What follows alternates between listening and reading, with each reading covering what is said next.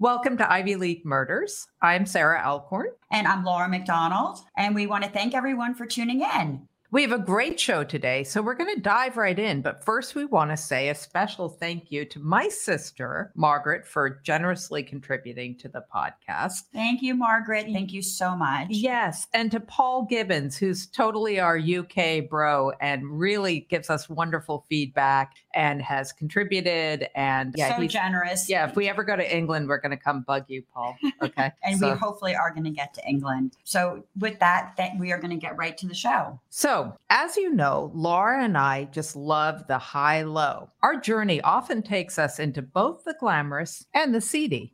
And I got to say, the guest we have today floats easily between these two worlds. Peter Alson is a Harvard graduate class of 77, a professional poker player, and the author of several books. He has contributed to a number of publications, including Sports Illustrated, New York Times, Esquire, Village Voice, Rolling Stone, and many others.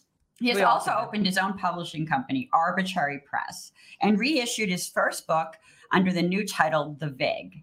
He has just published his first novel, The Only Way to Play It. He is also the father to a very talented ninth grader, Eden, and we wanted to give a shout out. We're both the mother of daughters, so we want to give a shout out to Eden, who I think has published 2 books. Is that correct? Her second book is in the editing process right now, so it'll be coming out probably this spring. God, what a slacker. I know. I know. So we wanted to give a shout out to Eden. We were very impressed by that. And we absolutely loved your book. It was hilarious. I have also read your book on Stu Younger. I'm going to save some Stu Younger questions till the end. And what I love, Peter, is that I found the characters were amazing. And you have this kind of literary lens on this very seedy world. And I love the perspective that you have on it. And you're also from a literary family, we found out. And if I may mention your uncle briefly, he really helped to sort of mold our true crime genre. You know, we hate dropping names on Ivy League Murders. Norman Mailer. I'm sorry, but The Executioner Song was a major book in the formation of this true crime mind, I have to say. Is that right? Wow. Yes. Yeah. I mean, the story of Gary Gilmore. And that's really amazing. I think of some of the books that really in the whole genre, you think of In Cold Blood, you think of The Executioner Song. These are just major books in our genre. So yeah. Very important book in a great writer. And you are a great writer in your own right, yes, Peter. And we are very, very honored to have you. Yes. And so introduce yourself. Yes. We've been talking way too long. Please tell us about yourself. Well, I mean, I think most of it is in the books. And, I have picked the genre of memoir mostly, although my new book is a novel. But yeah, I grew up in this sort of bohemian literary milieu. My father was a playwright and later the copy chief at Bantam Books. My mother was the assistant to the president of Simon & Schuster. There was this publishing background. And then, of course, my uncle. So I grew up, the thing is, as I was growing up, the last thing in the world I wanted to do was join the family business. So, like many young boys, I dreamed of becoming a professional athlete. And I actually had some talent at tennis, but probably started too late for that to become a reality. I didn't start playing seriously until I was 15. And I think in the tennis world, if you want to get a jump start, you have to start earlier than that. But I was always very competitive. And so I channeled that competitiveness into things like poker. And I started playing poker when I was 10 years old. On my dad's knee, he had a game with his theater cronies, including 2 of the people who participated in Tootsie. One of the writers, Murray Shiskow, and Dustin Hoffman. When I was 10 years old, I played in one of these poker games with Dustin Hoffman. I lost more money than I had, so I ended up paying him off in fish that I had caught earlier that day. Oh my God. That's great. Oh, I love that. And I'm just intrigued because you went to Harvard and you chose this line of work. And before we begin, okay, I have to admit, I'm kind of like a Bookie virgin. And I maybe some of our listeners are too. She's literally. Laura had a Bookie. which I have to say my respect for her went way up when I heard that. In New York City. And, I'm a PI. I've never had a Bookie case. I've had a RICO cases, racketeering cases. I get the general idea, but for our listeners and maybe for someone like myself, can you kind of just lay out what a Bookie does? Yeah, so bookies take bets, and the way they make their money is with what is called the VIG, which is the title of my book. It was, in fact, the original title, although when the book came out in 1996, my publisher persuaded me to call it Confessions of an Ivy League Bookie. They thought it would be more commercial. But the VIG is the 10% fee that bookies attach to all losing bets. A winning bet has no tax on it, but a losing bet does. And so, since cavemen, people have wanted to bet on the outcome of events with uncertain outcomes. So the bookie is the person who fulfills that role. So you find yourself, just to kind of get into the book a little bit, you find yourself in your early 30s, you're a writer, kind of without work, trying to freelance, kind of out of a relationship.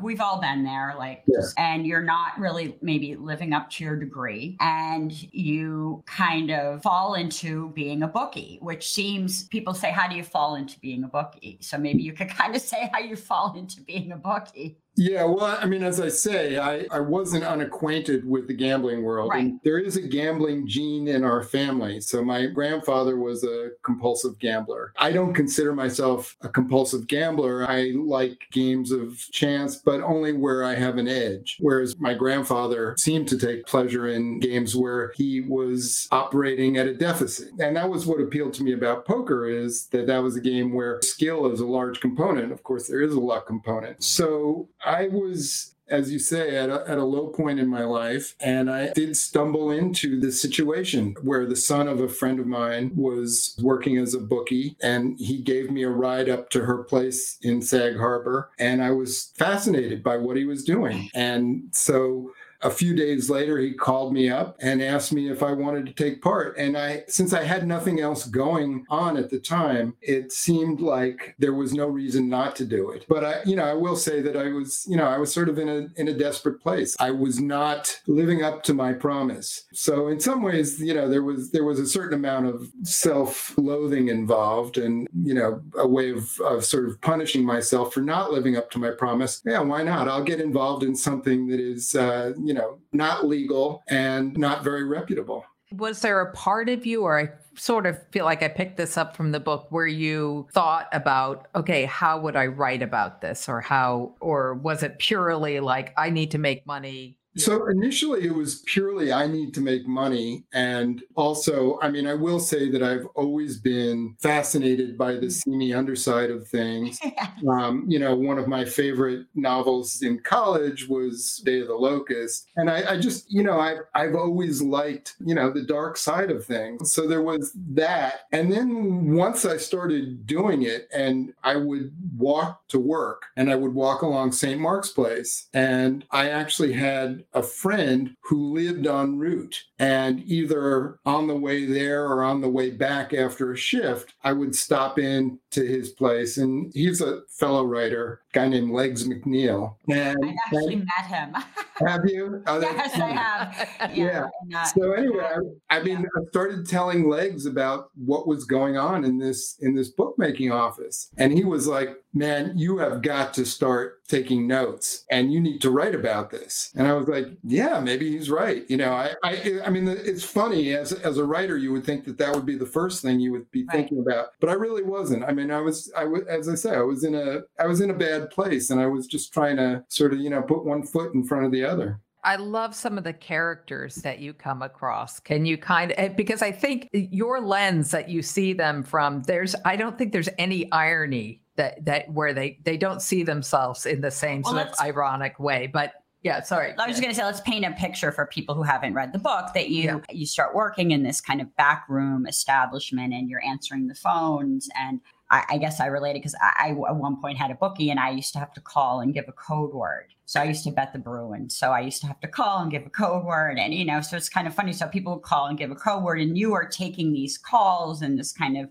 backroom establishment. And it had kind of like a locker room fraternal type of feeling, with all of you guys sitting around, kind of giving each other shit and just make, you really got this real testosterone vibe. Yeah. And everyone had these, all these funny names, like, I called him Prozac Pat. I mean, you just have all these kind of, names of these guys, and Steak Knife and all these, and Monkey.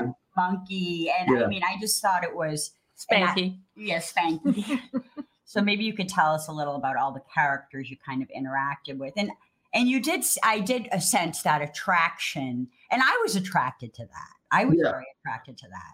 Well, I was very attracted to it. At the same time, it was sort of the opposite of glamorous. So the office was actually in the East Village apartment of a character I called Krause in the book. Yeah, he was disgusting. He was. I mean, he was sort of a sad sack former aspiring actor who, when he was renting out his part of his apartment to the bookies, and they were paying him, several $100s a month. And he would rarely emerge from what we called his cave, which was his bedroom. But when he did, he came out and he was, in his skivvies and unshaven and otherwise unbathed. He was a character. And then the guys themselves, some of them were old school bookies who Monkey and Pat, and these were, in a sense, those guys, but there were also the younger guys who were, like me, Ivy educated. One of them had gone to Columbia, another had gone to Cornell, and there was this collision of cultures in the room between the old school way of doing things. I mean, this was right on the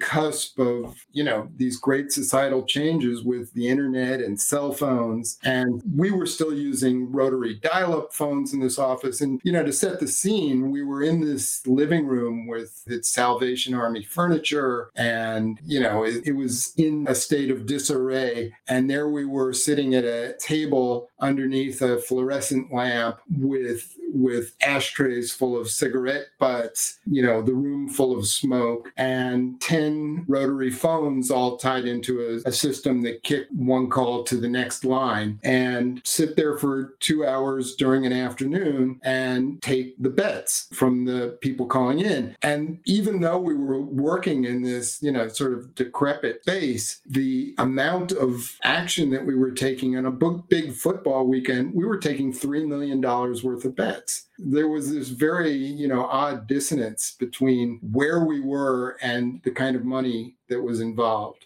And the guys were hilarious. And it really was like a fraternity in that, they looked at me and, I was the new pledge. And so they were going to bust my chops at every turn.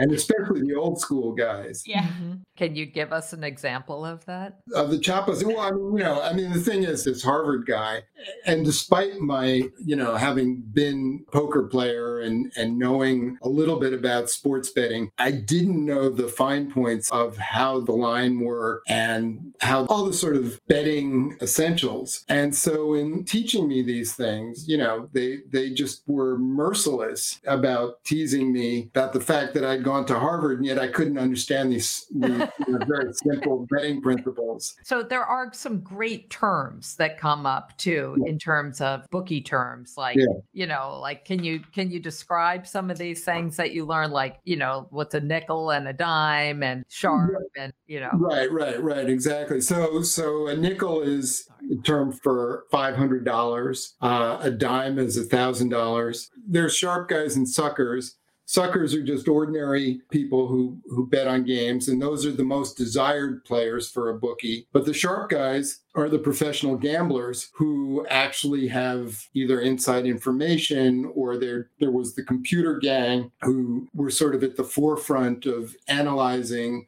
sports teams using analytical data, and they would get an edge on the line. The line was made in Las Vegas by a guy named Roxy Roxborough at the Stardust at that time. And it was very interesting to me that the line was not necessarily designed to accurately assess which team was 5 points better than another team, but rather to assess what the betting public believed was the difference in the game.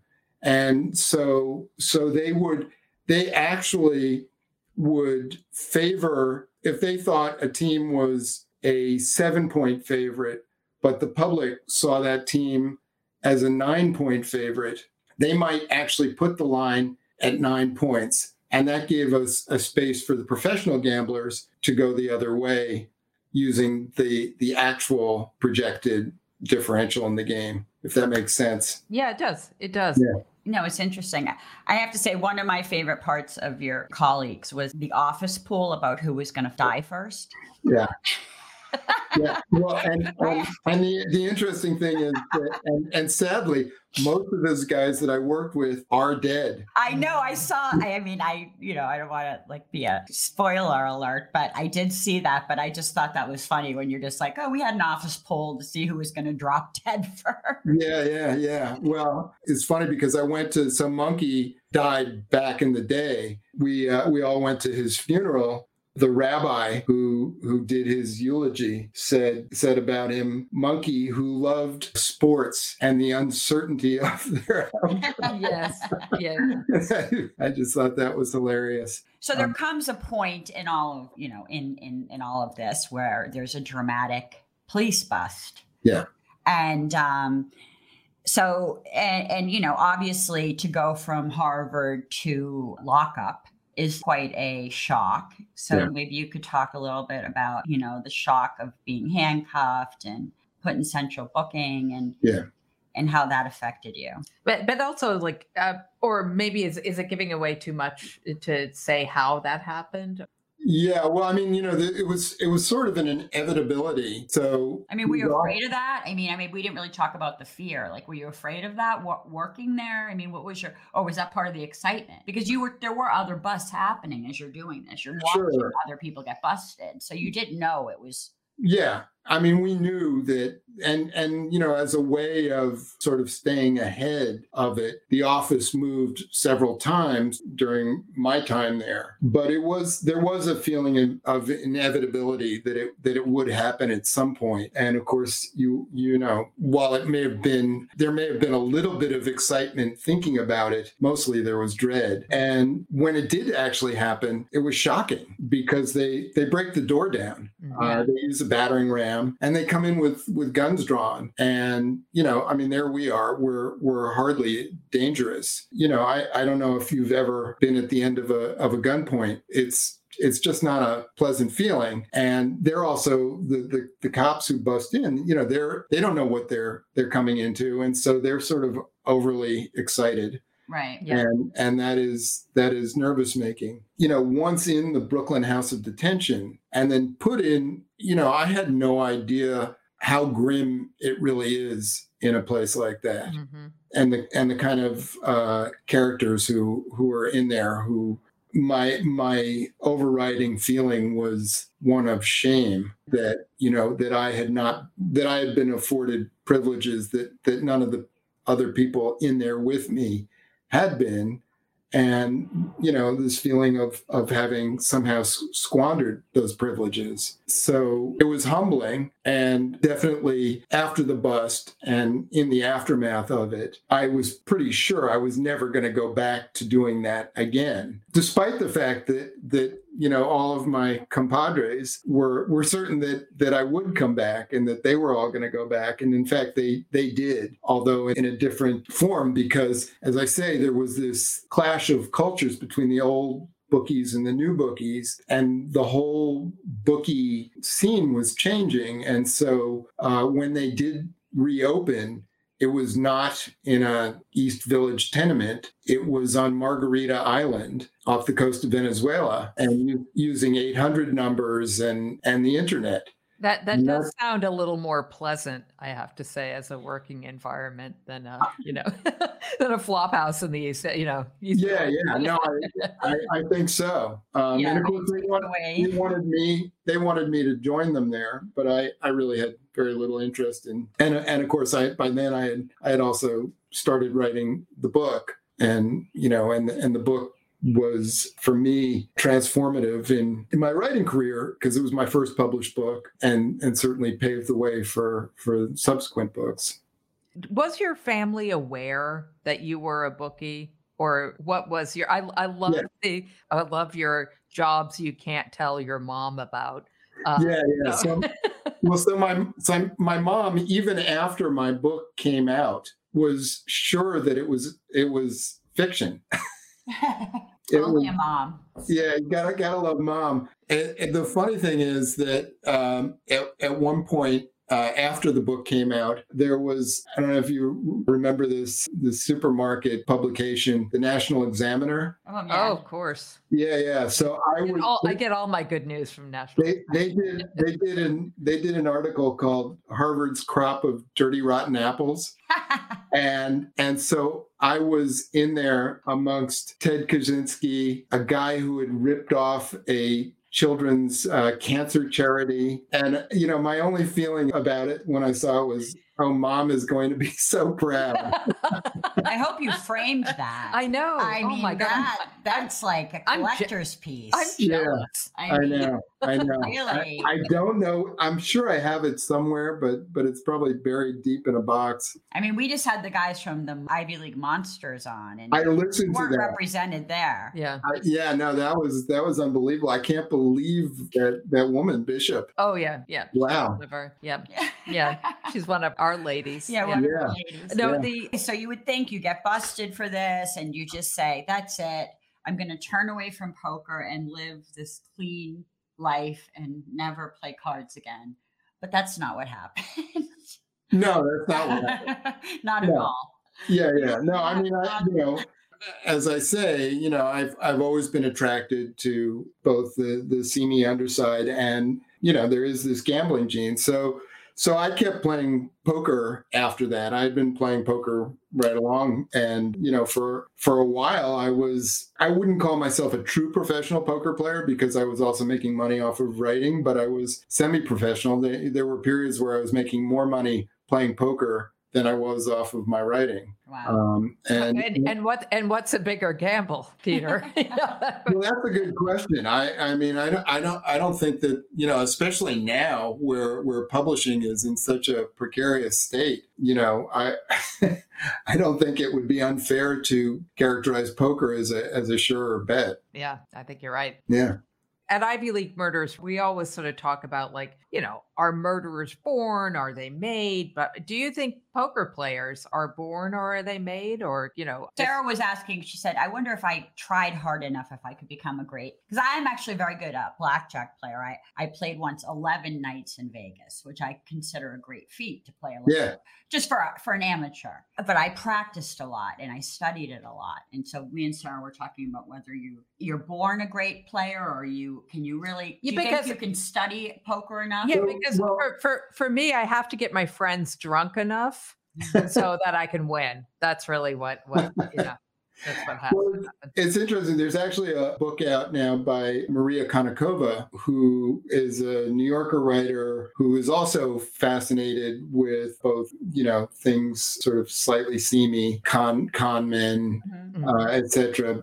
But also mostly from the psychological aspect of it. And she decided to actually find out whether one could become a poker player. And so she apprenticed herself to one of the world's best poker players, a guy named Eric Seidel. And she actually went on to win a WPT poker tournament. No. So I guess the answer is, you don't have to come by it naturally, but it certainly helps if you have both an aptitude for math and psychology and for risk. Sure. You obviously have to have a lot of emotional control to make sure that your opponents don't know what your tells are, that type of thing. Even more so for the bad things that happen, for the unlucky things that happen. So to keep yourself from coming unglued or unhinged when things go badly. And, in poker, you find out a lot about luck and how luck, that variance can mean that an event where you're supposed to win 2 out of 3 times, you could actually lose 10 times in a row. And when that happens, it can be very destabilizing. Sure. And so your ability to sort of maintain your sang-froid and your composure in situations like that is a great component of how you do as a poker player. So you can be incredibly skilled, and yet if you don't have that capability of maintaining your balance, there are players I've played against who are great players technically and in terms of their understanding of the game, but a couple of bad things happen to them and it all goes out the window. And, and they undo everything good that they had done through. As in life, as in poker. As in life, as in poker. Yeah, absolutely. And do you think with the electronics and the internet that there's really an element of all of this being lost, to playing everything electronically, to betting electronically? I mean, there's apps now that kind of do because what I mean, I just bookies think do, about right? even gambling and going to games and going to Vegas and just that whole excitement. And, I mean, I know you can't smoke anymore, but, the smoke-filled rooms. It's kind of like the glamorous, the sleazy. It's just like that whole environment to me is just, because I'm very attracted to that. It's just so fabulous. And it's like, just seems like now everything is kind of like, you can just do it all online and you don't really even need to do that anymore. That's very true. And, for me, that's part of the romance of it that's been lost. And, and that's true in almost everything with data analysis. And think about book publishing, where in the old days, there was really no way of understanding what happened with a book. And now they know, down to the decimal point. And so what that does is it makes it all sort of very scientific and bloodless.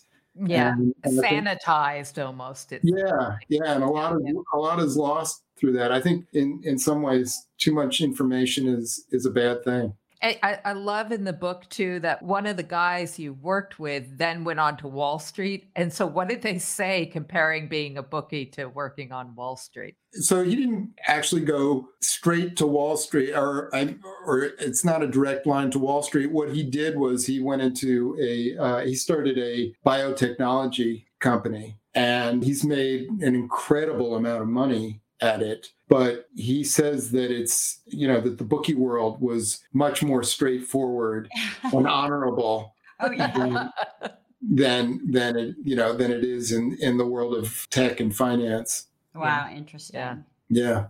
So I can't have you here without bending your ear about my mild obsession with Stewie Younger. So, So I don't know if people don't know who Stewie Younger is, they should definitely look up Stewie Younger. They should definitely read your book on Stewie Younger, which is called One of a Kind. Yeah. I mean, I read it and I actually, it's on audio book. It's actually free on Audible right now. Oh, is that right? Wow. Yes. I don't know is that bad to say? No, it's bad to say, but it's free on Audible and I listened to it in like a day, but I'm fascinated by him. So for anyone who doesn't know, he's kind of a Lower East Side, New York poker phenomenon that you wrote about. Yeah. And who was really just like a poker gin prodigy. Yeah. And I would just encourage anybody I don't even know what to say about him. I mean, it's kind of a tragedy, his story, but I mean, he would just be someone I would say was just innately good at cards. He was a card genius, really. And he had, there is no such thing as a photographic memory, but he had a near photographic memory. One of the things that he could do was he could count down 6 decks. So in other words, you would turn over one card after another, 6 decks of cards stacked on top of each other, and you get to the last card and he could tell you what it was. Unbelievable. Oh, wow. Which is phenomenal. But the tragedy of Stewie Younger was that he was a compulsive gambler. So he would then go bet sports, which he had no skill at. Right.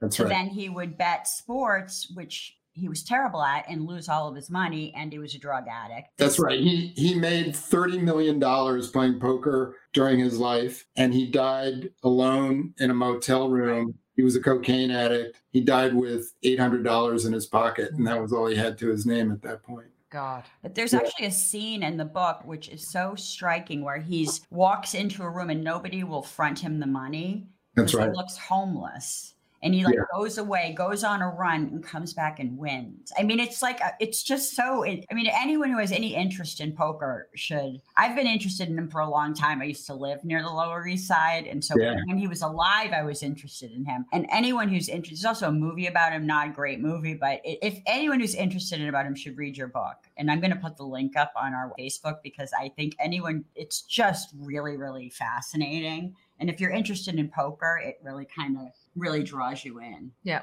Yeah. I think we should probably wrap this up. Yeah, but we could like keep you on. Yeah, you're like really one of those people where you're like the most interesting man in the world. I really think though, Laura, why don't you place a fake bet to Peter right now? I want to hear the lingo. You know what I mean? I want to hear the remember. Yeah, I want to. Honestly, Yeah, I want a 20% spread on. You know, my parents are going to be like. Yeah, they're going to be kind of pissed when they Peter find out I had a Bookie. Okay, Peter, 3 dimes. Okay, no, that's three dimes. I was a lightweight bettor. So first you would say this is card player for Moondog. I won 3 dimes on the Giants -7. Okay. And that would be you're identifying who you are, who has your sheet, who is your agent. So your agent is Moondog. You're betting $3,000 on the Giants -7 points. Wow. So you must be like the coolest dad at school. They